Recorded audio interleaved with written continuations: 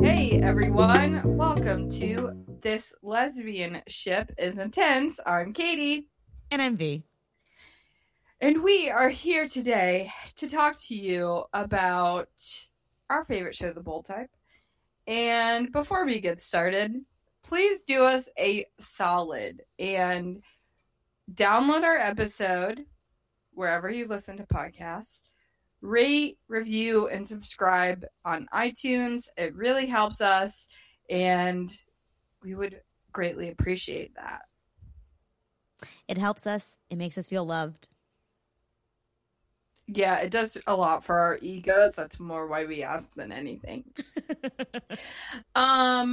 We are going to take inspiration from the latest episode of The Bold Type and try to give you our original selves without editing or like minimal editing only for audio purposes. So you might see some animal distractions. You might see us getting severely off topic. But, you know, Alex went live and we're going to go live. We're mostly doing it because we decided to have a life this weekend and we both have very demanding jobs, so it's taken us a while to record this. Yeah, so we've decided that rather than being upset about the fact that we are on a time crunch, that we are going to find a way to spin this and make it fun, which is we're taking inspiration from Alex. We're going to try and do this live. Inevitably, we are going to have distractions, and you guys will see how much of a shit show we can be. I don't know if this will be good or bad. The good thing is that we enjoyed this episode we're going to talk to you about. So there's that. We'll be in a good mood. It won't be like when we aren't in a good mood and we didn't like the episode. We delete more because I am personally not a negative person. So I don't like to come across too negative. So I'm like, delete that. I don't want to depress people. So, yeah, this will be much better of a approach. Yeah. And Katie, why are the both of us so excited today, in addition to the fact that we're talking about this episode? Okay, so we've talked about avoiding spoilers for the show, which is true, but that means for me more like the clips. So I still read the episode synopsis that is released and synopses, I don't really know. And I still will read any interview done by mostly Aisha, Nicole, or Wendy. So whatever that spoils, I will still watch. Look at. The only reason I don't like to watch the clips is because they spoil really good scenes, and I don't want to be spoiled. And after last season and the first couple episodes of this season, I feel like it's more fun to not know these things. So that's my gist about spoilers. But if you have a problem with spoilers, just hit that like fast forward button a few times and skip ahead. The episode synopses for the rest of the season have come out today. And I just need to have a moment of silence because I am that excited about them. So, for those of you that know me well, such as V or our friend Doc on Twitter or some other OG Bold Type people, I have been on a huge soapbox about Kat storyline since season 1. Requesting an in-depth Kat career storyline that intersects with her relationship with Adina, and also to have Kat and Adina navigate relationships in the world that is against them. And these fucking episode synopses really make me inspired about what the rest of the show is going to look like. Yeah, when you So I get notifications for our Twitter when you're tweeting, and I'm sorry, I did not know that. yeah, because I'm just like, I need to pay attention to what's happening on our Twitter. So I get notifications every time you tweet. And so then I just like pulled my like the tab down and I just saw spoilers in all caps. I'm like, oh shit, what the fuck's happening? So I'm like at work taking a minute and I go and I look and I'm like, Katie, are these spoilers that I should look at or not? And then after you explained them to me, I was like, oh fuck, I have to. And I just joined you in that spiral. I am so excited to see, I mean, Adina's return, period. And then I'm so excited to see how they're going to integrate Kat and Adina into her professional storyline. I'm very curious. Do you have any ideas as to what RJ's, shittiness is going to be?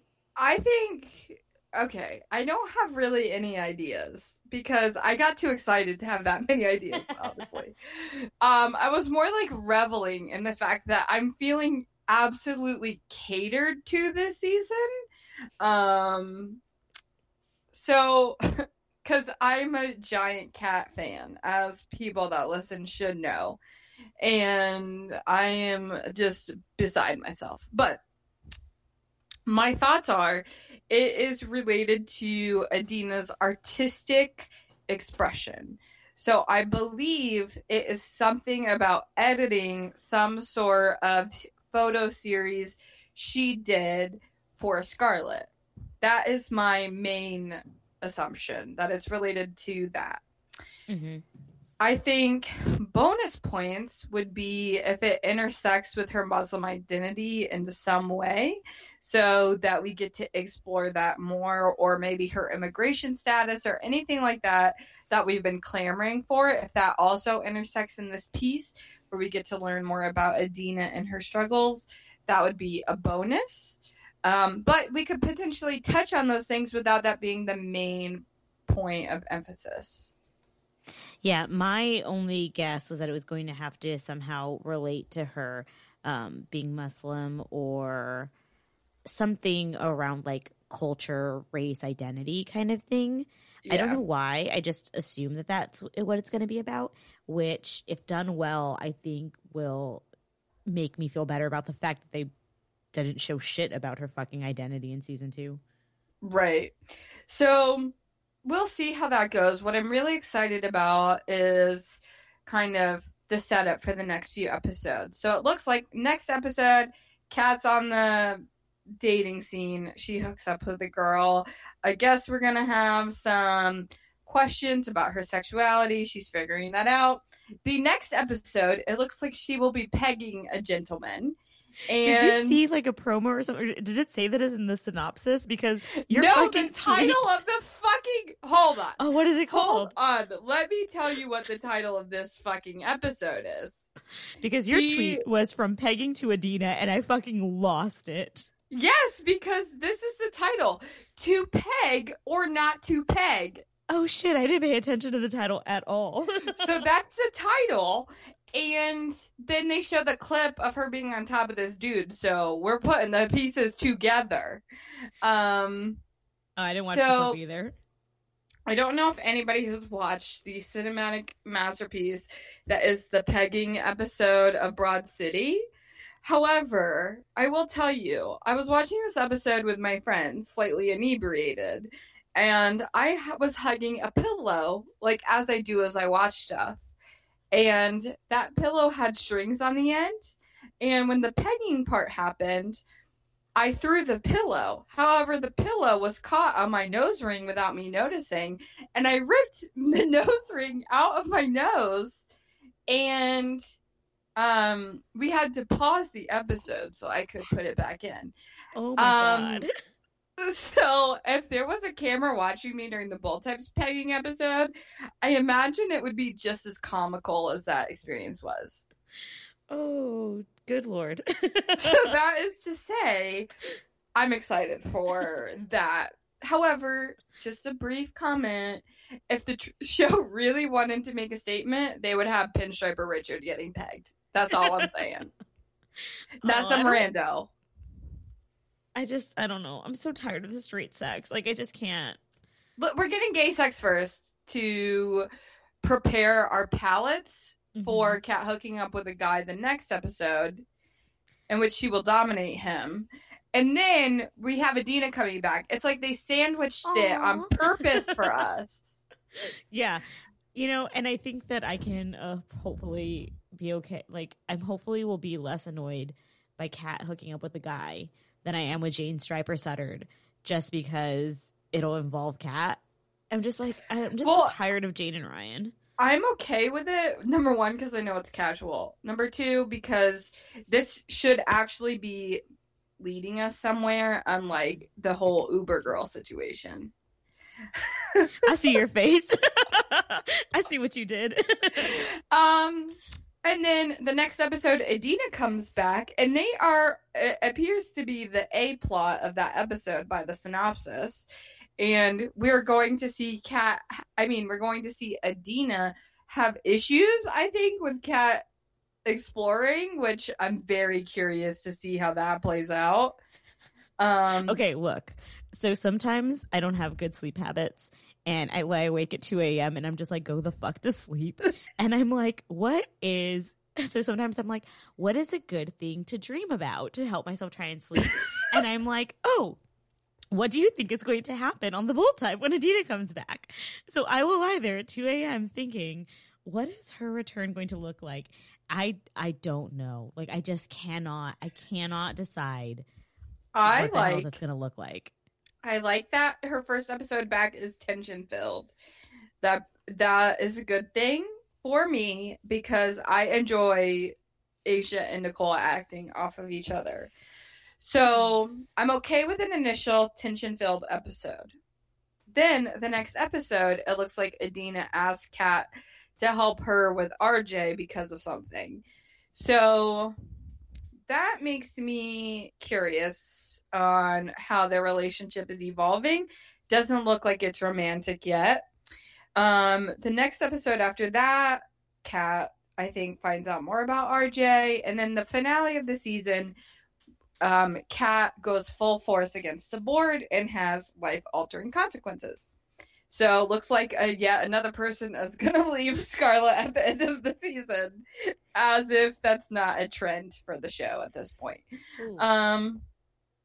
So my thoughts are, my dream scenario right now is we start with the tension, then they work through their emotional needs, they get more on a friendship level, then they work together in the office, and we just have this constant romantic tension building. And then towards the end of the season, that tension breaks and we get to see it on our screens, and then we go into hiatus. V is foaming at the mouth of this possibility. Oh my God, I'm so hopeful, and I will just die if they fucking go to the wedding together or are both at the wedding and fucking fall in love with each other all over again. Kat better be in some bomb ass outfit. Adina too. If Adina's not at this wedding though, I'm gonna be so pissed. Yeah, we shall see. I mean, there's not a lot with how things look to be playing out. The Bold Type is shaping itself up to be in my good graces again. I am super excited. I am here to enjoy the show. But my more critical thoughts, am trying to keep at bay until I see the beginnings of this storyline and see when it's on screen what it looks like, because on paper versus the screen can be very different things. Yes. So I'm trying to squash my expectations and just see what happens. But I really can't deny, after rewatching this latest episode, the first 2 episodes of the season, it's so strange that there's only been 3 episodes this far. Have me excited for the show, so I'm really interested to see what happens. For sure. I'm super excited for this week. Okay, so let's start talking about the episode, and everybody can learn how often I lose my place on my notes because I'm passionate like that. We are here to talk to you about episode 404, titled Babes in Toyland. Pull your mic away. That's another thing that we do. Babes in Toyland. And it was written by Chase Baxter and Nikita T. Hamilton. And I would just like to also give credit to the show because these were two writers' assistants that are now writing episodes. And I think that's awesome that they're promoting from within the room. And I personally feel like they wrote this episode for me because I was such a fan of Kat's episode. And I'm gonna just believe that for myself. I mean, Chase liked a lot of your tweets. Listen, one of the reasons I tweeted passionately, even though I was drunk as shit and just wanted to go to bed, was because of Chase. Because he is the best Twitter user from the writer's room, and I think he's funny and he engages, and so I wanted to reward him by watching his first episode, and he's part of the family, you know? Yeah. So I needed to support him, and he did great on his first episode, and Nikita also did great.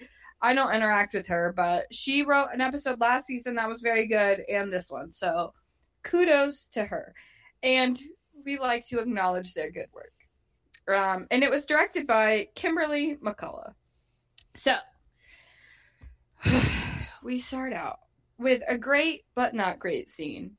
So Jane and Pinstripe are exchanging sex euphemisms while putting on face masks, and they ask Alex to join in even though he does not want to. And Pinstripe calls Alex Roomy, and I just want to acknowledge the audacity of that statement. Oh God. Yes. How dare you? You do not live here. But I have to say that I don't know. I just don't pay enough attention to Jane and Ryan, I guess, when they're on the screen. And so when I originally watched it, I was just like, they're using those voices which are supposed to indicate sexiness. But clearly it's not really what's happening. But it was the rewatch that I was like, oh God, we're supposed to be thinking about the fact that he can't get it up. And so I thought about their statements much more specifically towards that, and it grossed me out even more. And I was just like, Oh yeah. Chase and Nikita really took full advantage of their new 9 p.m. slot in this episode and really structured their jokes in a way that was very intelligent. Even though I also was disgusted in the beginning part. Alex being in the intro equals good, and Pinstripe being in the intro equals bad. So I call that a wash. Oh God. And it was so awkward too. You could just tell that Jane and Ryan are having some issues and they don't know how to be with each other. And so they just pull in that third party and are here, sit right in between us and be forced to spend time with us because we can't spend time with each other alone right now. It was so uncomfortable for me. Oh, God, I just don't like it. I don't like everybody being buddy-buddy with Pinstripe because he would be awful. He is the partner of my friends that I don't like, and I'm forced to hang around, and I want to see that reflected on screen. When I read the synopses, something happened with Ryan, I think, in one of them, and I was like, oh, fuck, so he's still going to be around. My hopes of him going away. Listen, people were talking, and they were like, oh, wait, are we more excited for Adina to come back or Ryan to leave? And I was like, listen, this got cut out of our last episode. The way they structured this, I was like, there is no way they're getting rid of him. Number one, they seem to like him a lot, the actor, which is great. I just don't feel like that should correlate with character. Number two, he is local, so he is cheap to afford for them. So, of course, I'm going to keep him around. Number three, the straight guy always gets to stick around. I really don't know why the gays are like, oh, he's leaving. I'm like, that only happens to us, fam. It doesn't happen to them. Oh, and like you said, they've invested so much time and energy in him in the storyline. It just, does seem like he's going to stay. So Sage is here, and let me just say that Sage is my favorite of the.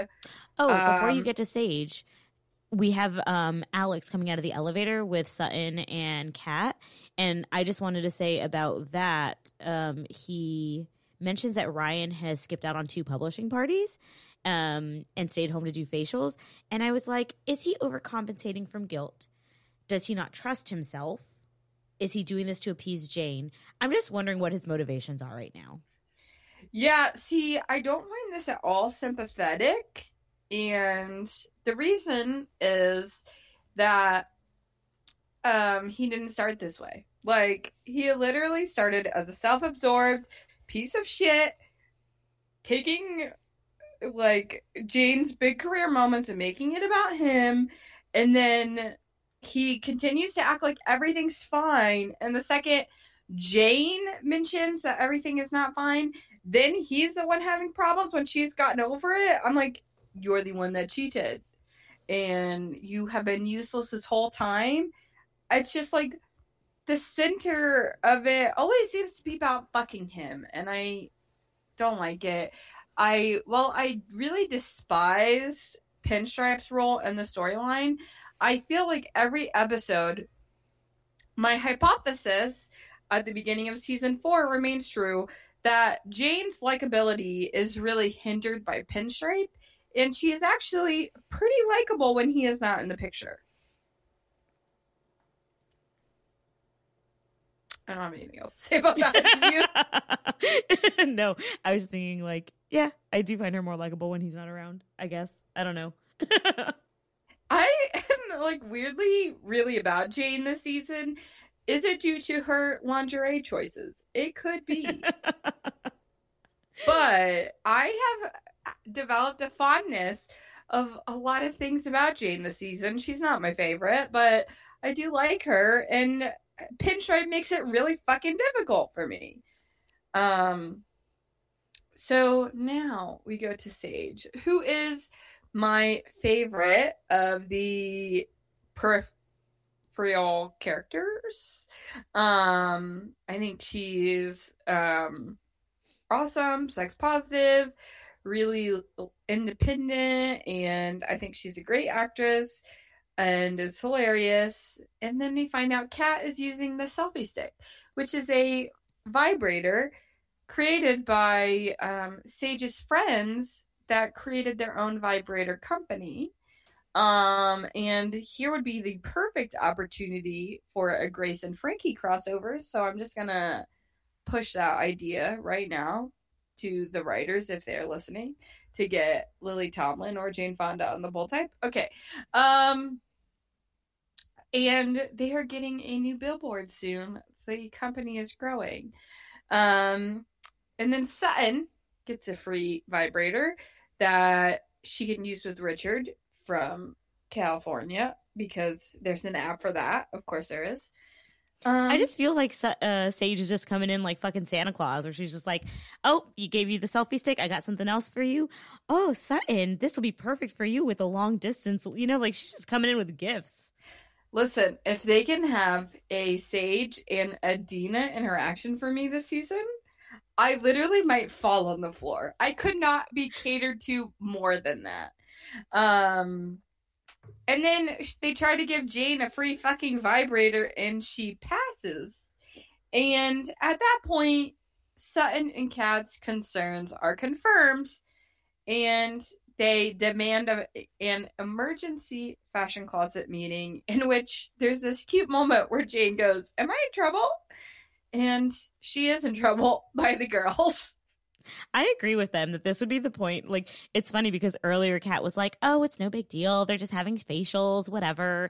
You know, couples can do that. And then the declining of a vibrator was like, oh no, she's saying no to a vibrator that's free? Oh my. You know, it's just hilarious.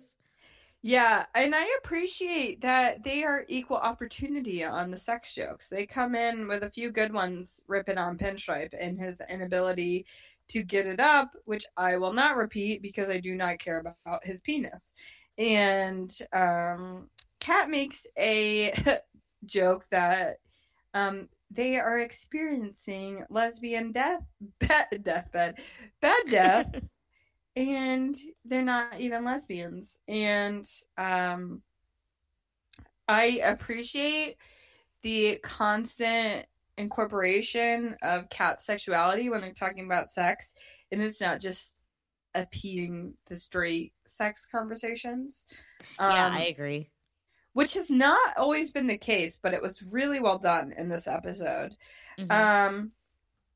And then Jane leaves because she doesn't want to acknowledge the fact that her sex life sucks. And Kat talks to Sutton about what her styling pics look like for her new venture as a Instagram influencer. And Sutton is reluctant to wear the clothes herself because she doesn't feel like she's a model. And Kat is like, well, if you want to be an influencer, you got to wear the clothes because the point of being an influencer is for people to know who you are, not who the models are. Did the people she mentioned, are they real influencers? Because I don't know anybody. Listen, I was wondering, and I didn't write their names down because I have no idea if they are real influencers or not. I only know about like YouTube people from like 8 years ago who are still influencers. I only know gay people. That's it. Yeah, mostly gay people, and I know the Bachelor people from my brief stint in Bachelor in Paradise last summer. That's about it. So I did not know. And then Jacqueline is meeting with what she calls the small team. And I only noticed this on second watch, but is that how they're justifying her only having meetings with like Kat, Sutton, Jade, and like Sage or Andrew? Yes. And Alex, like the small team. She has meetings with multiple teams. This is just one team. Which I appreciated, and I want to know if the small team is a real thing or is just for our benefit. And Alex is now going to do a live podcast, which he is hesitant about, and Sutton and Jane really dig those heels in about the live aspect of a podcast. And I think it's hilarious that I was laughing so hard at Alex freaking out about live podcasting because as I watched it, I was like, oh my God, can you imagine if we did this? And I was just thinking about all the shit. And now we're kind of doing it. So interesting. We are the Spider-Man meme right now. I will see how this goes. We've also become like liberated by the fact that you edit podcasts. So I feel like sometimes it hinders us because we know we can say whatever the fuck we want. Yeah. Which we are trying to think about this go around. So then we find out also in this meeting that Sage cannot go to a high-end millennial sex party because she has a herpes flare-up right now. And I appreciate her responsibility. And I don't know how to say this in an appropriate way, but I like the fact that, like, they mention that she has herpes. Like... Yeah, no, same here. I was just like, I love that it was a non-judgmental. She like didn't seem nervous to say it. It just is. Just like anything else. Like it's just, hey, I have this thing going on and I can't go to it. Yeah, like I know people that have herpes. Like it's not it's not a crazy thing, and it's not like we're trying to promote herpes. It's just like it's not necessarily something that should connotate shame. So I appreciated that. And Jacqueline suggests that Jane do a follow-up to her tantric sex marathon piece and go to the sex party. But Jane like is trying to pitch face masks as the new Friday night. And I was like, Jane, you just did like a self-burn in your work meeting. I was laughing so hard because, okay, well, one, I wanted Kat to fucking get this because I just want Kat to, like, be able to go fucking have some sex, which I guess we'll have next episode. But I was It's a problem, though. I was laughing that she's like, actually, I'm trying to do this thing about face masks being the new Friday. And Jacqueline just says, are they? And I was like, she is calling you out, Jane. Like, you are being too lame. Oh. Yeah, I mean... Jane, you work at Scarlet Magazine. Come on now. Like, yes, that is a fun Friday night for me sometimes, but I'm not gonna read about it. So then, Kat pitches to promote Sage's friend's vibrator line, even if it blurs the line of advertising, I believe is the whole gist here. Mm-hmm. But then apparently they toy that line a lot, so they go for it. And Jacqueline gets her own vibrator called the Royal Majesty. So appropriate for that to be the name of the vibrator that Sage gifts Jacqueline. Yeah, I was trying to mull this over because I was like, that's awkward for your boss, but maybe not for their work environment. Yeah, probably not for their work environment, but yeah, I hadn't thought about that. What the fuck? If I was talking about vibrators with my boss, I would go to the ground in mortification. Yeah, no, I can't imagine that. So, you know, but it works here. And I appreciate the fact that it was very respected in this conversation. Mm-hmm. So I laugh at how Jacqueline asking for, she's like, are these for sampling? And she's like, just because Ian isn't here or whatever the hell she says, like, I'm not just sitting at home, it's sweats. And so, you see Jane processing this and I'm like, what is it about this interaction that makes Jane decide that she's going to do this? And I was like, is it because her idol is calling her boring? Is it because, she hears that she's not going to let her issues or whatever kind of stop her from enjoying herself, which is kind of what she's doing right now. And then I was just laughing because you were tweeting with some Janquilyn shippers on Twitter recently. And I was just like, or all the Janquilyn shippers right? And, and that's what makes yes, the two are Janquilyn friends. This was your moment, and I hope you enjoyed it because I literally died laughing at the fact that Jane's motivation was like literally WWJD. What would Jacqueline do? And that is what inspired her to go to a sex party with her boyfriend. And if your idol doesn't influence you like that, there's something wrong. Just some of the Jade shit in this episode was spot on, and this was one of those little moments for me. And then Jane talks about bringing a +1 to the sex party with her, and Sutton is momentarily offended that Jane would invite Kat over her. And I really enjoyed all of the Sutton and Kat stuff, starting with this little moment in this episode. And that was such a good little friend moment. I'll get into that part later, but I enjoyed that. And then I also like that Sutton and Kat do this little fist bump, like, all right, we were right. Jane's getting back in the saddle. I don't know. But I agree. I thought it was really funny that Sutton is just like, oh, it's you, like to Kat, like, you took my spot. And I just think it's hilarious that they would think that it would be Kat and not the boyfriend, like, that would go with her to this party. Exactly. And then just to personally kill me after a commercial break, they go right to a scene of Kat using a vibrator. I don't know if anyone was prepared for that, but like same, like the commercial came back and I was like, ooh, what's happening? There was zero preparation for that moment.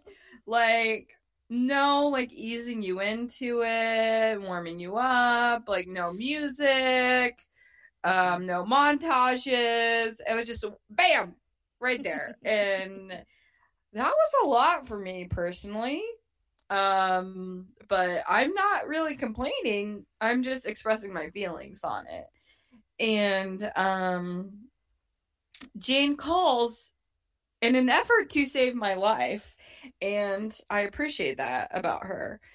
And we find out here that Jean called Sutton first for sex club outfit advice, but she didn't answer. And Kat was like, "Excuse me, bitch." Like, just wonderful, wonderful stuff here. And Kat is a good friend in this moment. And it's like, are you sure this is what you need to be doing to help your relationship with Pinstripe? And Jane feels assured that this will help, I don't know, fix things in the bedroom.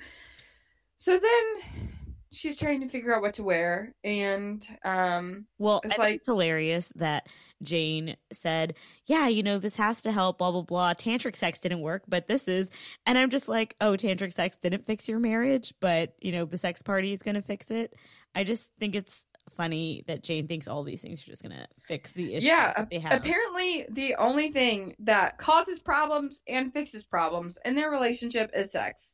So I mean, it seems appropriate. All they do is have sex. Well, that's all they did. I mean, maybe this is from personal experience, and someone in the writer's room married or dated a sex writer, and that was their relationship. And that's where this inspiration comes from.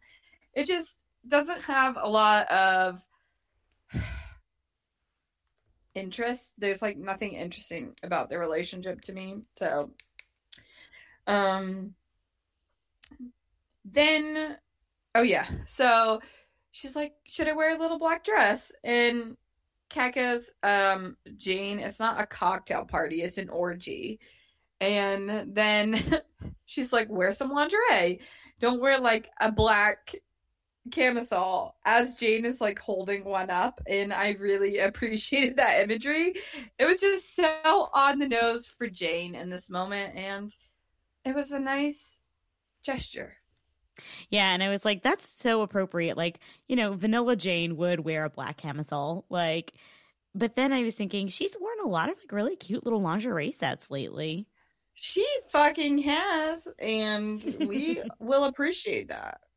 Yes. I was like, Jane can annoy us at times, but damn, does she look good in some of that shit. Listen, the more that the show plays up how hot Katie Stevens is, the more I like Jane. And I think there's a direct correlation there.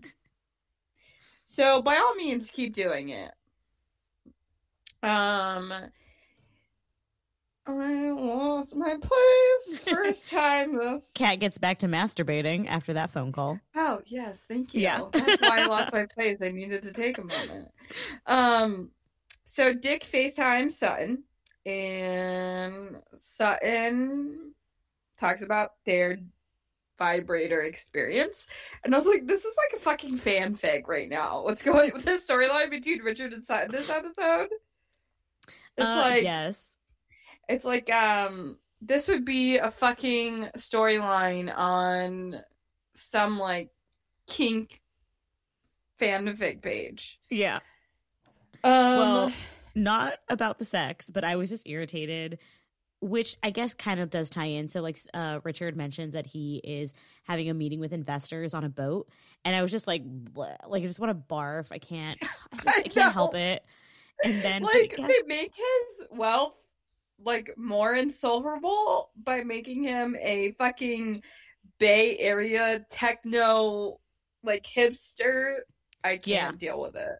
Yeah, but I guess it's also helpful to have him talk about that, because when they're talking about Sutton doing her influencing stuff, she is like, I think he suggests like, why don't you take photos in the house? And she looks at it and you can tell that she's feeling this discomfort about like not fitting in. And so that statement from Richard coupled with that, I think kind of shows us where her hesitance is coming from. Yeah, I do appreciate though that I like how this is handled more. I get the frustration because this is like an ongoing thing with them, but I do think this would be an ongoing issue in a relationship, but it would just subtly intersect in your life, not like be a huge thing like that happened in season 3. So of course there's still going to be some clashes between Richard and Sutton. And here I appreciate the fact that Richard is just trying to encourage Sutton in their life and trying to make her feel like things are hers too, especially when they're about to get married, because that's, positive. Yeah. But I do think it's understandable that Sutton is starting to feel like she's playing house a little bit. So I mean, I kind of like it. I'm not super interested in it, but I think it makes sense. And then Kat tells Sage that she wants to buy stock in Rods. And maybe I do too, with how they're talking this up. I just feel like Kat is like on this like I don't know, tour to vibrators. Like she's just trying out every fucking vibrator. I feel like she hasn't had a solid orgasm since Adina left. And she's finally had some, so she's riding this high right now. Oh god. So she like goes, this was so fucking funny to me. She goes, even Jane can't kill my vibe. And Sage just looks at her like, what the fuck is up with you three? And she's like, Jane's face can't, so like it's about an imagery of that. Yeah. And Sage tells her that the billboard was pulled for the vibrators for being too profane. And then Kat is pissed at this. She literally gets to say, that's bullshit. Thanks, 9 p.m. slot, Freeform. And is here to save the day. Yeah, I was also super pissed about that because I was just like, what the fuck? It was a super cute fucking billboard. And I also like that this is where Kat's sense of righteousness starts coming out, and I fucking love that sense of righteousness about Kat. This is how we learned about her. This is channeling like pilot vibes when Kat is determined to have Adina be a part of the magazine and like goes after what she wants. So I really liked this bit, and I also think that's really smart to channel this base of Kat into her major story arc of the season. So we're rooting ourselves in the core traits of the character, and then we're going to explore her growth and how we want her to grow, which is what I feel the rest of this arc is going to do. So I thought that was pretty smart, actually. And then why do I get so fucking parched when we're doing a live episode? Excuse me. I don't know, but I was just thinking that I'm sure that I agree with what you said, but I'm very distracted by my cat's claws in my thigh as she tries to jump into my lap. Just let her up there. We can keep going. Okay. Alex shows up to do his live podcast. And there's this new tech Lisa there. And I was briefly trying to figure out if she's supposed to be a new love interest or something for Alex, because they made that point of this weird interaction between them. And I agree. I was confused. I was like, I don't really feel the vibes here, but why are we making a point about this weirdness? I felt like she was like, kind of rude to him in the way that I feel as if though people interpret, I guess, including myself, as potentially like flirting or romantic. So I definitely, the first time around, I was like, wait, who are you? Are you going to be a romantic person? And then the second time I watched it through, I was like, why do you assume that? Is it just because there's a man and a woman? I know. I was like, is this an enemies to lovers situation? Yeah. But then on second watch, I was like, maybe they're just laying the groundwork for how bad this podcast is going to go for Alex. Like she's seeding doubt in him even more. So that's what I'm going with. And she offers him deodorant, which I was like, you know what this feels like? This feels like how we were before we interviewed Rob on our podcast. Oh my Lord, yes. Which was edited slightly, but just more me and V, not Rob. So yeah. I was like, I feel you, Alex. I probably should have put on more deodorant before that interview as well. Luckily, only my dog was here to smell me. So, then Sutton has like help from the doorman bringing dresses downstairs. I really don't know what this was, other than to show Sutton being really uncomfortable in her environment. I agree. I think it's just the continuation of like Sutton feeling out of place in, where she is now and all that she has with being with Richard and how that ties into her being an influencer. And then Alex is extremely uncomfortable live podcasting, just as I am in this moment, and is answering questions in real time. And I just was so, once he started talking about the friend zone, I was like, oh no, this is going to go badly. And then he like talks about him trying to get out of the friend zone, which left him still in the friend zone with a friend, and then got dumped to go on The Bachelor. So that wasn't a good look, and that brings out his self-consciousness. And then he tries to tell people to just go for it and like go in for a kiss, and then he wants to make sure he's talking about consent, and he starts spiraling out of control. Did you see in the chat that he was like looking at that someone referred to him as Jeff?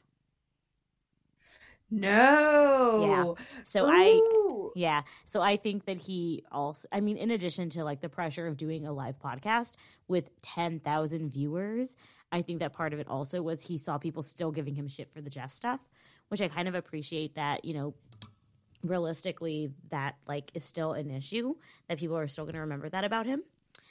So right. I have thoughts about this. I can see where Alex is coming from in sharing his own experiences, but like, ooh, you got to be careful with sharing your own experiences and how people are going to take that. And then I struggle with this. So let's see how this goes. So he said you can be direct and, make it known that you want to be out of the friend zone, or you can go ahead and take the plunge and just kiss her. And then, of course, he freaks out and he's like, oh, but, consent. And then he kind of murmurs, but that kind of like that defeats the point of like the plunge and blah, blah, blah. And this is something that I struggle with because obviously consent is essential.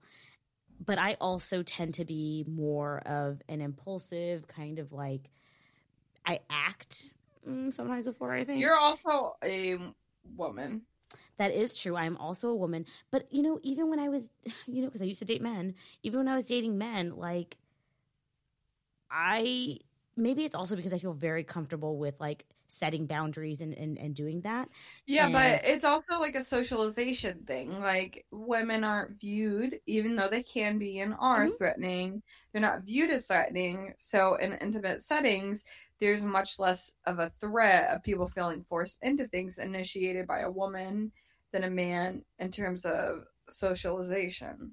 Yeah, what I meant is that I would prefer a guy to just kiss me and a woman just kiss me. I get that. And I also am like, I do get, there's like some body language things at play and all this shit. And it is complicated. And I think that the consent stuff and him going kind of down the deep end fast was probably related to someone calling him Jeff in the comments. Yep. Which is to say that, we live in like this hypocritical society right now with cancel culture because, at what point is an apology okay? At what point do we take someone's apology and move on?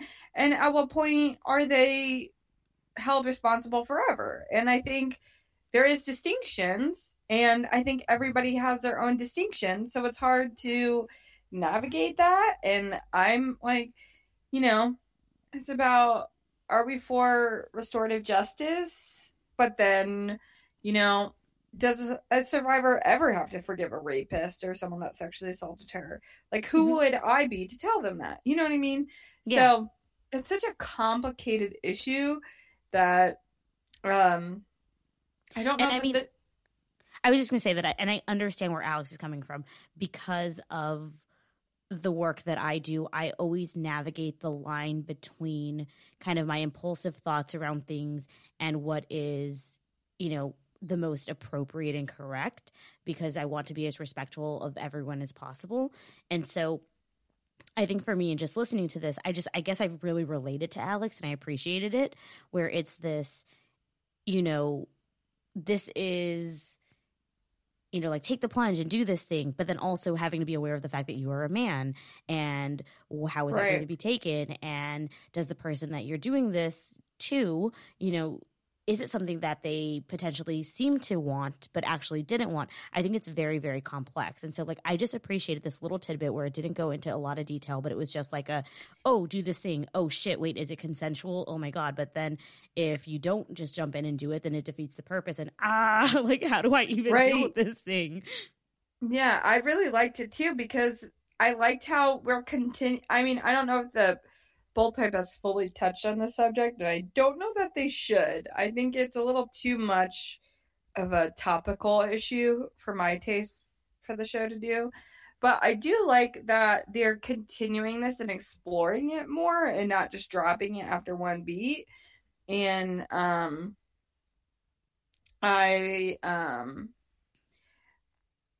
really thought Alex was relatable here because it's one thing to be vulnerable and put yourself out there when you have time to think about it and craft what that looks like.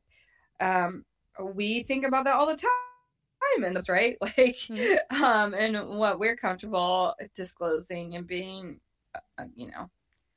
out there about.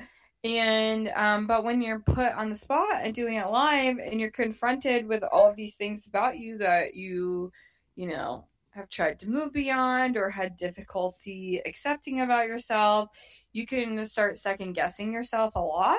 And I thought it was extremely relatable and why Alex remains the number one guy on the Bold Type. Yeah. And then Sutton is at Jane's house and went over there to do her influencing and take pictures there because Richards, which she uses the word Richards, not her place, was feeling too decadent and glamorous for her. And Jane is like, is that supposed to be a compliment? And then Ryan comes home and we're supposed to see him and Sutton being chummy, and I don't give a fuck about it. But then Jane pitches going to a sex club to Ryan, and they're like, let's go together. It's a millennial thing. And Ryan is fucking squeamish about a sex party. And does this make sense? Literally, does this make sense? This makes no sense to me. No, my note is, why is he so hesitant? He was a sex writer and wrote so much shit about all these kinds of sexcapades. What the fuck is his hesitance? And I have to note that Jane continues to frame this as an us issue and not a Ryan issue. Like, she continues to say, like, we're in a rut, blah, blah, blah, and isn't blaming him, unlike the shit that he pulled in the last episode. At least here. And Gene is too good for him. It comes up time and time again. And I don't like stories where a girl is too good for a guy, but he tries anyway. Like, fuck that guy. He should be good enough for her. And that's part of the reason why I've never liked Pinstripe. It's not my thing. And we go back to Kat examining this vibrator and looking at, I think, their website or an ad or something about them, and talks to Sage about how there has been erectile dysfunction ads around town with a fucking corn cob that looks like a penis. And I wondered what that was going to look like, and then they showed us, and I was like, ugh. I was like, that's literally the most disgusting thing I've ever seen in my life. And is calling out that fucking double standard. And there's nothing that drives Kat more crazy than a double standard. And, okay, number one, I was posing this question on Twitter because I saw this thing on Tumblr about how basically every ship that you ship is a reflection of person A is the person that you project onto, and person B that is your type. And I have such problems with that because in almost every way both Kat and Nadina are my type. But I definitely project the most onto Kat, I think, or I relate the most to her because of her sense of righteousness. Like, how she is fired up about this and wants to do something about it is very relatable to me. Yeah, I mean, I relate to Kat a lot because she gets fired up and she can be impulsive and shit. And Adina's much more my type. Um, it's like I don't know. It's like like I don't know. Just like maybe it's because she's like quieter. I don't know. I'm the loud one. Strong, independent women are Yeah. like really both my type, and that's really both Kat and Adina. So I don't know. It just really depends. I don't think I really have one, so they just both fit into that. Yeah. Well, Kat says, "Let's burn it down," and I'm like, "Oh, be still my heart." God, I know, right? That was like, wow, this is why Kat is my favorite. Why she's my number one bitch. I love her so much. And then I also love this like camaraderie between Sage and Kat, Oh, it's so great. where Sage is like, oh, I love when you get like this, and they partner up on something, and it's so exciting to see the characters partner up with like Kat with Andrew in the last episode and Kat with Sage in this episode, and to see some more dynamics explored. This is like a dream come true when I watch television shows that they continue to explore new dynamics. So I'm loving it. Mm-hmm. And then we have Kat and Sutton in a break room looking at the pics that Sutton did, and we find out that Sutton took off her engagement ring. And I was like, do you think Richard would be okay with that if you posted that on Instagram? I don't know, but he better be, because I have feelings about people. You know how like in that last episode they talked about like, you know, the ring is a form of patriarchal oppression or whatever. I just like, I don't know. I wear my ring when I feel like it. I don't when I don't. I would hate if anyone was like, why don't you have your ring? Because I don't fucking feel like it. Just the way I don't feel like having my earrings on every damn day. Like, right. And I respect it. I feel that. I just think that there is something about it actually being an insecurity for Sutton, which is why it would be a problem. You know what I mean? Like the reason Sutton isn't wearing it is due to an insecurity about herself, and her just taking it off for a picture and not talking about that insecurity with Richard, I think would be a problem. I don't know. I don't care. I don't think that I think that if you view it as a symbol of your commitment, and that's how a lot of people view it. Yeah. I mean, it depends on how much of an importance that is to you. I don't think it has to be that way, but I think not communicating about what it means to you could be a problem. I think that I think that I agree with you in that the bigger issue, which is that the ring is not, in my opinion, so much in this situation is symbolic of her commitment to Richard, but more so is symbolic of her status as a person who's about to be married. And look at this ring, which is a lot of money. And so I think it's more symbolic, kind of like class and status. And so I think that is something that definitely needs to be addressed. Yes. So and that's what I'm with that. That's what I'm getting at, because I could give a fuck about rings in general. I'm trying to analyze it specifically for their relationship. Mm-hmm. And I think it's very interesting how is this where she says that she feels like two separate people sometimes, like the Sutton that's with Richard and the Sutton that is her. And I think that's such a fascinating explanation of some of the problems that Sutton has been going through with Richard, because it's not that she doesn't like who she is when she's with Richard or the life that she leads with him, but it's not a life she always pictured for herself. So I think that can be hard to reconcile, and I really like the fact that Sutton is having trouble with it, even though she's okay with it. I think people's feelings are complex like that.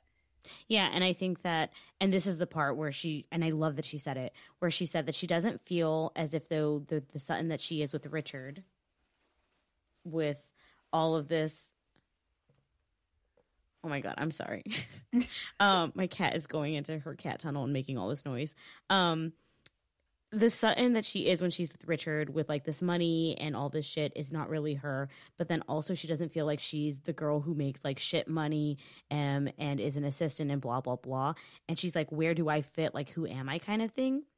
And I think that this is a really important conversation to have because she spent like the last season in this, designing thing, which didn't pan out. And so she's kind of now back at square one. And that's not where she anticipated to be. And it's not really how she views herself in being. But she's also not on the other end of the spectrum, which is like, Mrs. Dick Hunter, who's fucking rich and shit. And so I do think that potentially there will be a kind of moment where all this comes to a head and she will need to have that conversation. And it seems like her and Richard's relationship has been improving in their communication. And so I'm hoping that when that does happen, it is a fruitful conversation and not just infuriating.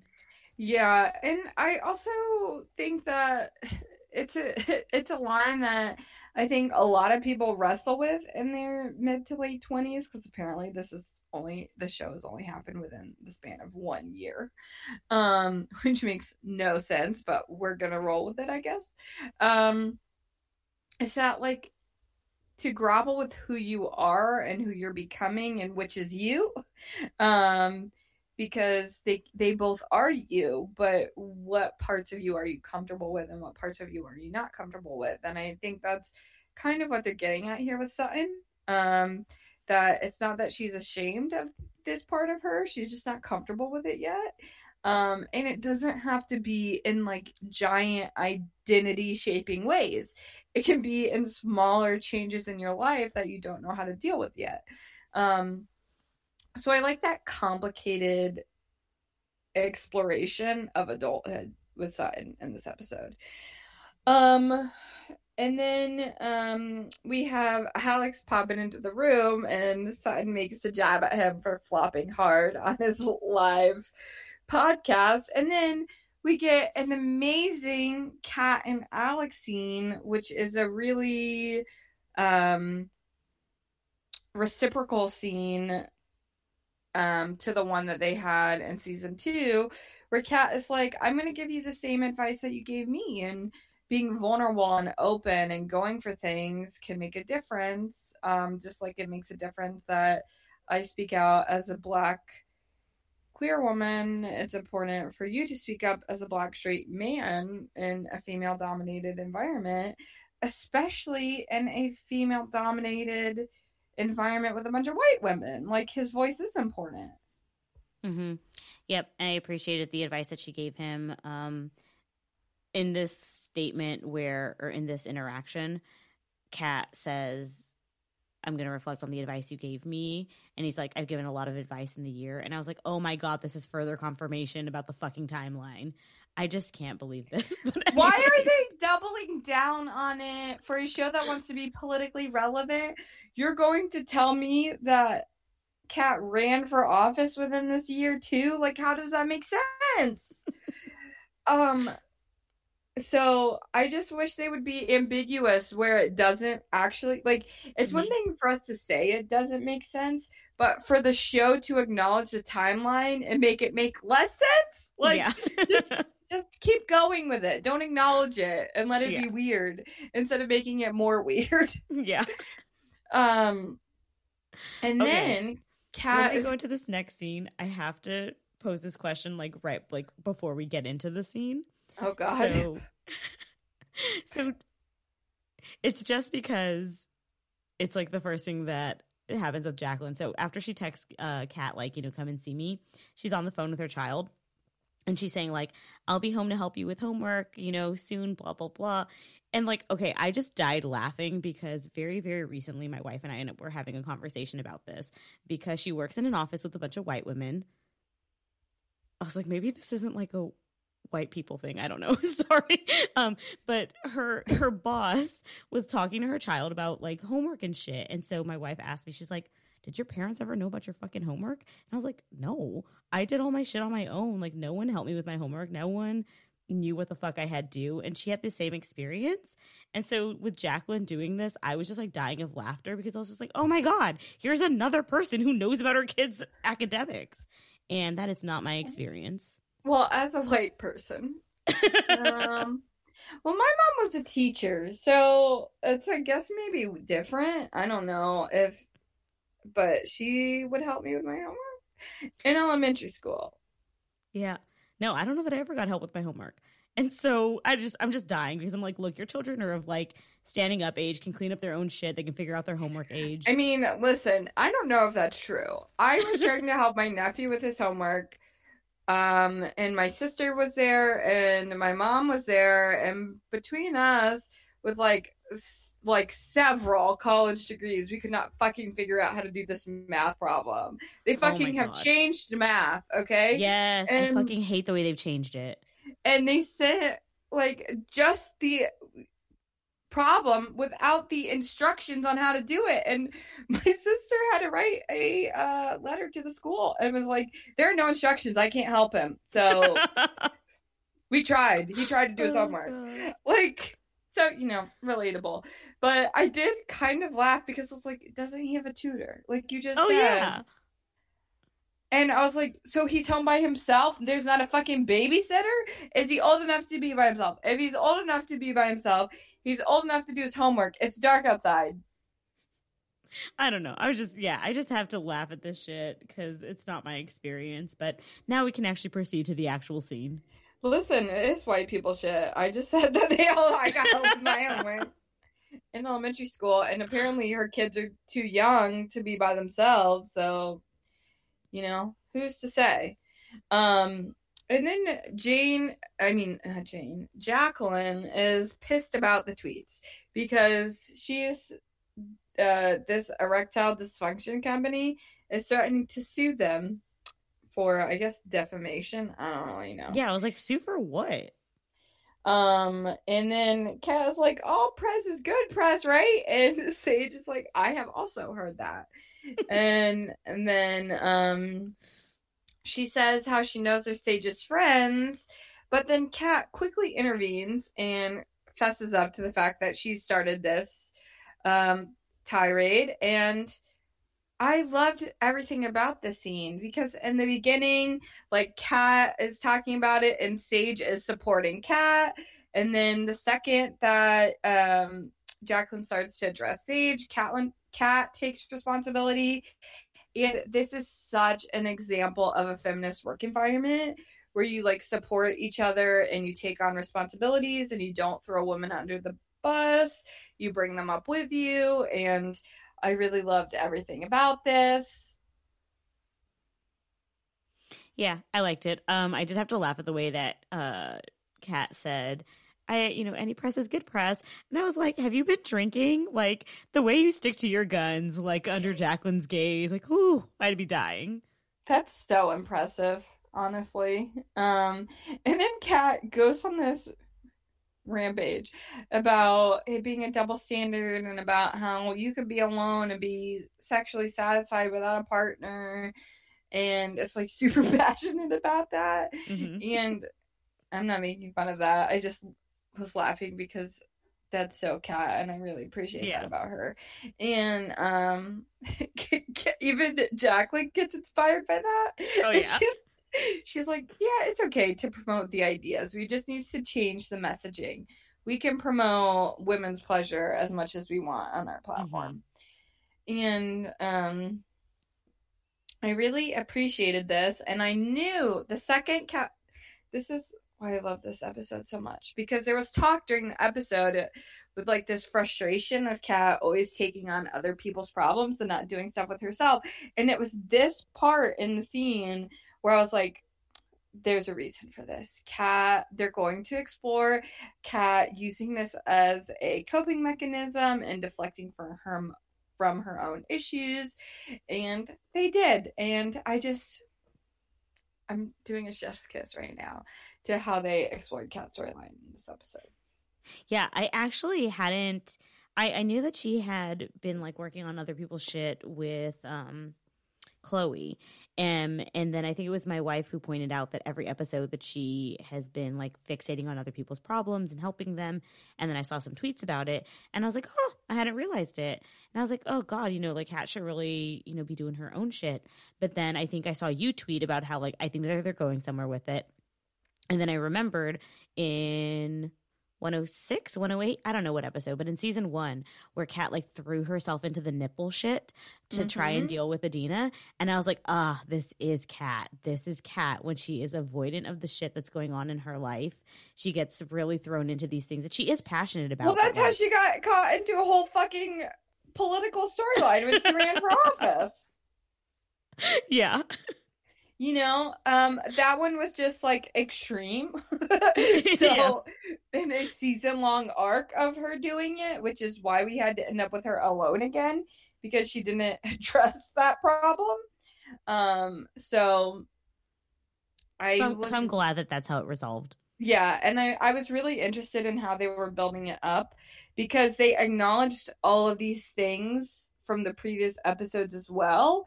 So it makes me really feel like there is a long-term cohesive storyline for Kat this season. Yes, and intentionality. Yeah, and it's something that's comforting to me in the fact that it's taken Adina so long to come back. I'm not okay with it or happy with it, but the structure of the season is making it make sense to me, so I'm willing to see what happens with it. And then we have fucking Jane dressed in lingerie and Pinstripe is dressed in civilian clothes. And you tweeted this, and I was thinking it as you tweeted it, where you were like, Jane, you're fucking done about bringing hand sanitizer to a sex party. That is the most Jane thing ever.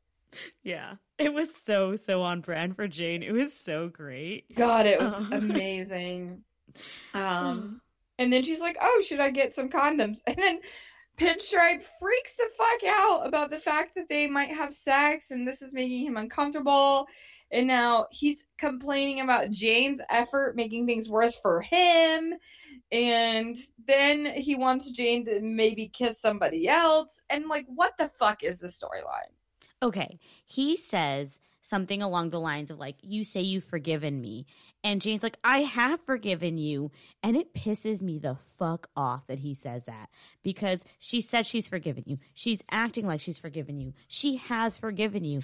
Why would you make that statement? It sounds so fucking blamey. Like, I'm struggling with getting it up because I don't believe that you've really forgiven me. It's still your fault. It's just like every fucking thing he says is blaming. He has constantly deflected responsibility for his actions since last season. And I just, nothing about this makes sense. What about this makes sense? And I blocked this out so it wouldn't deter from my enjoyment of the episode. But nothing about the Jane and Pinstripe shit makes sense, and nothing about it is enjoyable to me. Okay.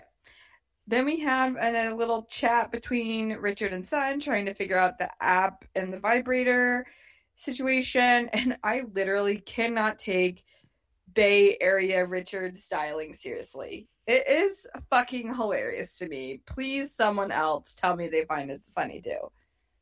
See, my comment is here. It's just like, I just gotta say, I fucking hate the AirPods. I fucking hate them. I'm not an iPhone user. I'm not a Mac person. I don't have AirPods myself, so I'm not spending money on that shit. I'm poor. You're gonna lose that shit in 2 seconds. God. And then we have Jane walking into this sex party alone, and this was a perfect use of Billie Eilish's song "See Me in a Crown" as a dominatrix woman walks by with 2 men. I was like, God, that's fucking perfect. Yeah, it's such a great song for this. And then obviously Jane was like, I can't do this by myself.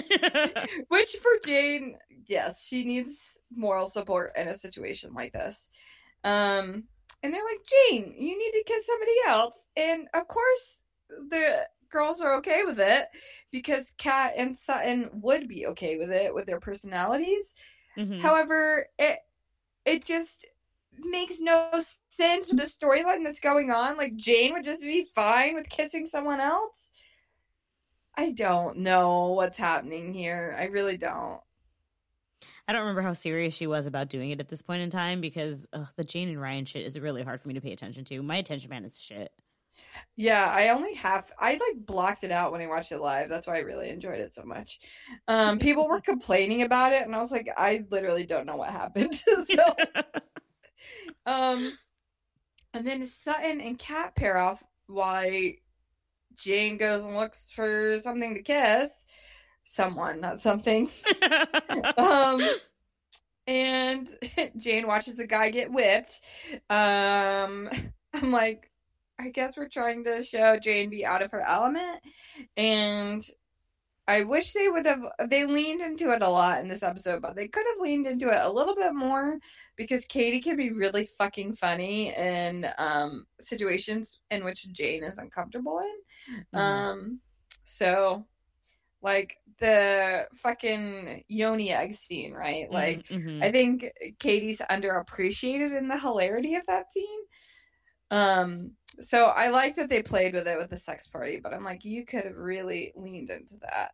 Um, and I love that Sutton and Kat are paired off here because Sutton and Kat are one of the most interesting dynamics in the show for me between the two of them. Mm-hmm. And I think being at a sex party is like the perfect opportunity to pair them together because they're a little bit they're like two firecrackers put together, and Mm-hmm. Jane kind of is like the anchor for them. So they can get a little messy when it's just the two of them. And I appreciate that. It's very entertaining. And it's interesting to watch them kind of pass the ball between the other on who's the one grounding in a scene because it's not consistent. Whereas when it's a trio, it's usually Jane, or when it's, each one of them paired with Jane, it's usually Jane, which is interesting, but it's like a fresh dynamic when it's Kat and Sutton. Um so Sutton wonders if they can use phones in there because her vibrator is going off in her bag. And one would think not, that you could not use a phone, but Yeah. that's just my guess. Um, and I'm also overly preoccupied with sanitation. I'm like, why is that loose in your bag like that? You've got a half-eaten sandwich in there. Like, put that in a your Ziploc. tampons pulling everything out of the bag. And then Jane goes and talks to a man bun and finds out that he met his girlfriend at a sex party. Wife, they're married. Oh, they were married. I Yeah. only paid so much attention to them. Um, you know, teach their own. If that I is, just I laughed at them because I'm sure that there's more to it, but he says that, they met at the party and that they just kind of kept coming back to each other. And he's like, so why not? Or he says something like that. And I was like, oh yeah, okay, let's it just get made married. sense, but the why not? You're just like, okay, like that wouldn't Yeah. be the reason, I would hope. I feel like that would just be why you're complimentary. Yeah. But um then oh wait, I'm skipping ahead. Oh wait, yes. Okay. So Kat captures the real Sutton in this moment by Mhm. taking pictures of her, and um Sutton is like, oh, the girl who booked it to a sex party for her best friend. And Kat's like, yeah, a lot of people wouldn't do that. That's really something that's true to you about how you're a loyal and amazing friend. You're sophisticated, but you're also relatable. And I feel like one of the reasons this episode is so good to me is they really nail the trio's dynamics and they really make them intersect a lot through this episode, which is what I really enjoyed about the first two episodes of the season. So, like, every interaction just makes sense and flows really well and feels um, like we're seeing, you know, behind the scenes of a real friendship, whether it's Kat and Sutton or Kat and Jane or Sutton and Jane or the three of them together. We just get all of these dynamics like tossed throughout the whole thing. Mhm. which I don't think the show does a lot of, by giving us individual scenes with all the girls. Or at least they have it the past couple seasons. Yeah, I agree with that. And then Jane goes up to a guy to talk about sex parties, and he's like, I'm not here to talk, I'm here to make out. And Jane makes out with him, and it's like 100 times better than any Jane stripe kiss. But apparently Jane felt nothing. Yeah, whatever. She feels, I don't know. She feels not I guilt don't know. exactly, I but mean, I'm just gonna talk about that now so we can like skip that. But she goes to talk to Kat and Sutton after, and she's like, I kissed someone and it was terrible, and now I know Mhm. how Pinstripe felt. And I'm like, what? Yeah, What? exactly. I was like, how did this kiss like give you You and had permission, number one. I really do not get this. It's not that I'm beyond like couples having a sex positive relationship. I just don't think this aligns with their storyline at all. and also why does she need to have this revelation around how Pinstripe felt in the kiss? She already had forgiven him and was moving past it. She doesn't have work that needs to be done. She is not the issue right now. It's Ryan, and I just don't like this like it's her that she's constantly having to think about this and analyze this and work on this and fix this, and it's not her responsibility. Okay, but I do want to point something better about this scene out. And Mm-hmm. that is that Jane asked Kat if she found a wife during this experience. And A I'm wife? like, a wife. Oh, did she? I missed that. She said that, and I did not catch that the first time. I only caught that the second time. And it makes me think, okay, is this the bigger picture? That Kat, exploring the scene, did not find the person that she's supposed to be with. So the person that she's supposed to be with is Adina. I I'm mean, having a real obviously. I'm having a real galaxy brain moment here about this. I And need to fucking go rewatch this. I'm choosing to believe that is true. But what happened before this was we switched gears with a Kat and Sutton scene where we focused more on Kat, and we Sutton gives a tip to Kat that several girls are masturbating behind her. And number one, I really think that Sutton is one of the most and best sex positive characters currently airing on television, because I just really love that. I don't think Sutton is a queer character, but I also like that she's not like bounded by traditional forms of Mm-hmm. sexuality, and so I really enjoy that about her. Yeah. Number one. Um, but It's number like two, she would probably be down to be with a girl if she was into it, but I don't think that she is. Like she's just so open and okay with things. right, and it's just refreshing to watch. And then Kat goes, I think this is the right angle here. And I need to use this to promote female pleasure. And there's a really good joke in that I really appreciated. But I think that I don't know. I don't know what I have to say about this. Huh? I don't know what I was saying. I've I'm lost. distracted. I think there's a helicopter outside of my house. This is the point where we lose our marbles and lose train of what we're talking about. Um, I Yeah, don't know. after I we've don't been know. recording for like an hour and 15 minutes, it's like, yeah, I start getting even more distracted. I don't know what you were saying because I really got distracted. All I know is my next note is about fucking Ryan being there. Okay, we'll just go with that. Oh wait, first, Sutton back. Flash forward again when Jean is revealing her revelation. Sutton gets vibrated by Richard and walks off. And that was really good comedy from Megan Fahey. Yes. Hats off to her. And then Kat and Jane talk about going to wait for her by the naked lady, and they really missed eating the peach joke here. They wasted an opportunity. And I just needed to point that out. And then Pinstripe shows up and he wants to go chat, and Jane pulls him to go have sex. And what a fucking waste of a sex party for us to have to see straight sex. Again, yeah. So my thought also was just like, where the fuck did they get all of these fucking tickets? I thought Sage said that this was kind of like exclusive, and now we got a ticket for, both Kat and Sutton, and then Ryan shows up, whatever. But this whole damn sex thing, I mean, I feel like this was like the biggest thing Ryan is that I saw Pinstripe. people. He can do anything he wants, remember? Yeah, they're probably like, oh, good to see you again.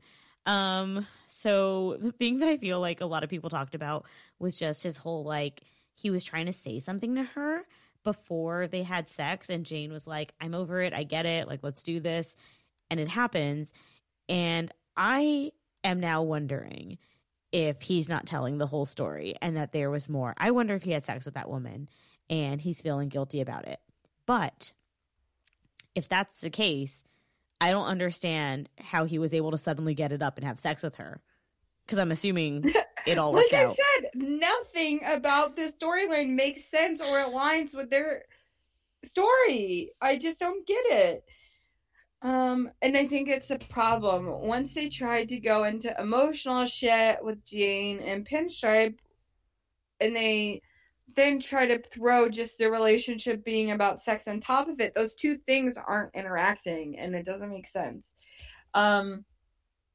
But here's my thing, and I just have to say this idea about, like, sex positivity and embracing sexual experiences and everything like that was brought to popular culture as acceptable by the queer community. Mm-hmm. And the fact that they made a millennial sex party about straight people is probably the most millennial thing that you could do. So I just have to call that out. Like, the reason that this is popular is because of gay people. And so you could have showed a little bit of gay sex. And I get why they didn't, because it's leading off to a storyline with Kat and there's, like, thought behind it, but just saying. Totally agree. And I've lost my notes again, and I'm getting there. My app is asking me to rate it. Okay. I feel like the next thing is, with Richard and Sutton at work. My notes are sparse. Huh? I said my notes are sparse. Okay, so where we're at is the trio is sitting in the lobby of Scarlet, and Sutton is talking on the phone to Richard. No, he, like, texts her about yeah, exactly. He texts her something silly about, like, being in sex clubs with. And then Kat and Sutton have a really funny interaction where Kat goes, "You see them likes? You see that engagement?" And I literally feel like that is a conversation that Aisha and Megan would have, because they both hate using social media. So I enjoyed that moment. And Kat talks to her about how that's showing, like, the beautiful side of Sutton, and people will fall in love with that side. And then Jane sees Jacqueline and talks to her about her vertical, and Jane makes it known she wants that opportunity. Jacqueline identifies that would make Jane essentially her own editor, and this might be dependent on Jane's next piece. And I also do not know what a vertical is, so I'm not sure what that looks like, because it's not a column, because they would call it a column, and you're not just an opinion writer, because you'd be like denoted as a opinion writer. Like, I don't know what the fuck a vertical is. And do publications just have writers be their own editors? Like, that doesn't seem like a safe, smart decision to me. I don't know, but I just had to laugh when Jacqueline said to Jane, that you would essentially be your own editor and blah, blah, blah. And Jane says that she's up for the challenge. And I'm like, girl, you tried to pitch a facials are a new Friday night. You are not ready for this. Also, if this has only been within a year, does Jane actually deserve her own vertical? Yeah, like, that's doesn't true. she need to pay her dues? She just became a writer within this year, and she can now become her own editor. I don't know about this. Someone please tell us what a vertical is. Okay. Then, Jacqueline is looking at this Instagram post where a Christian woman is talking about self-pleasure and embracing her sexuality, and I actually really appreciated them including that little tidbit in a story. She's a Christian woman. She says that she was raised Christian. All right. And I only caught that on the second watching as well. But I think that's really intelligent because there's a lot of shaming on sexuality in Christian homes. And I really like that they showed that someone struggled with that. And, she found herself through masturbation. the one true growing up story. So yeah, I thought that was funny. But then Jacqueline scrolls and sees a picture of Ian in his blue going out shirt with another woman. Mm-hmm. I would like to think he would not be that idiotic if something was going on to post that. Yeah, I'm guessing there's nothing going on. I think that it's probably just hurting Jacqueline because he's out and having a good time and things are tense with them. But his social media is not always true, Jacqueline. Mm-hmm. But yeah, I'm not really sure where their relationship is going at all because, we haven't really talked about Jacqueline's personal feelings throughout this episode, but there's something going on there because she's insecure in her relationship. She's now having to balance her job and being a mom on her own. Her partner has disappeared. She's like exploring like personal self-pleasure and being independently happy. And, I'll talk about Kat's side in a minute, but she's pulling Kat in and talking to her about, having a balance in her life. But what is the balance in Jacqueline's life? It really does seem that despite her family being important to her, she does put Scarlett first in her life. So I wonder how she feels about that. And I wonder if we're going to dive into that more because they kind of towed the line where I couldn't read exactly where Jacqueline felt about all of this. Yeah, I feel as if though we got a lot more of like Ian just being frustrated and Jacqueline kind of reacting to that. So, I mean, my assumption is that we'll get more. Yeah, I'm interested to see what happens. That's for sure. But then, there's the moment here where we get a mentorship moment between Jacqueline and Kat, where she's like, "You've accomplished so much since you came back to Scarlet first time after the election, and you've really thrown yourself into this. But do you have a balance in your life? It's okay to be at work and find that personal balance." Which does seem, based on episode synopses, that this is a season-long arc for Kat. So I'm very interested in that. And then that inspires Kat to dive back into the world of online dating and Tinder. And I wish they had a funny, name for Tinder, a spoof. But beggars can't be choosers. When she was flipping through those photos and she got to Tia's and she double tapped to make it bigger, I was like, shit, she about to call Tia? Is Tia coming back? But then listen, I forgot to say this.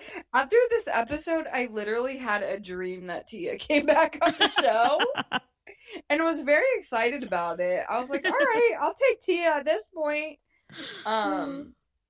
So yeah, but I for one thought that too. But I was like, I feel like we would have known if Tia came back. But I did appreciate a slight Tia reference. We can't even get her name mentioned, but I'm glad we got a picture. And they showed Adina in a hijab, so yay. things are changing. But she goes and re-ups her profile. And then we have Alex podcasting live with the gals to boot. They being Sutton, Jane, Kat, and Sage. And they're talking about self-love on the podcast, which is really cool. Number one, for a guy to be hosting. I really would like to see more men talk about that. And number two, the perfect combination of ladies to talk about self-love. Yeah, I thought it was cute. I love that Sage was included in this because one, it's appropriate, and two, she's awesome. Right? I just love her. I saw on Twitter that Wendy said that the actress is going to school in a different city. So they, try to use her when they can. And number one, mad respect for respecting her other opportunities and still being willing to incorporate her. Yeah. And I'm really glad she said something about that because, for one, I was getting kind of annoyed before this episode. I'm like, why are we seeing so much Andrew? I love Andrew. But I'm like, where's Sage? I want to see Sage too. And I really like that she explained it before anything could be made about it. Not that there was, but, Yeah, I appreciate how engaged Wendy has been and how she's been answering questions. Like, the question was posed about when is Adina coming back, and she gave a direct fucking answer. Episode 7. Like, no beating around the bush. Yeah, I think it's great. And she's not saying too much that prompts more questions or, spoil storylines. She's just giving a very basic fact to, squash that anxiousness that can exist among us. So, yeah, that was the episode. I really enjoyed it. I thought it was great. I thought it was funny. I really loved all the different explorations between the relationships of the trio with Jane, Kat, and Sutton. It was very good. Definitely liked it better than 403. I don't know if I liked it as much as 1 and 2, but I liked it. I don't know, but it's kind of hard to say because of the gap there. But I think it goes well. I think it's boding well for the season. I think there's a lot of continuation in these episodes. There's a good flow. There's a good voice. I'm really happy with where we stand after this episode. And then coming up, we're finally going to get some gay sex. We've seen a lot of straight sex up until this point. It seems like we have to get to the halfway point in the season to get some gay sex, but whatever. I'm taking it. It's earlier than last season. Yeah, and only 2 more episodes until Adina. 2 more until Adina. Oh my God. I'm so excited for that. I'm excited for this week's episode, which is tomorrow. And follow us on Twitter at This Lesbian Shit. Follow us on Instagram at This Lesbian Ship. I refuse to change our Twitter handle based on my own morals. And we'll see you next time. Thanks, guys. Bye. Bye. This Lesbian Ship is Intense is a part of the Frolic Podcast Network. Find more podcasts you'll love at frolic.media/podcasts.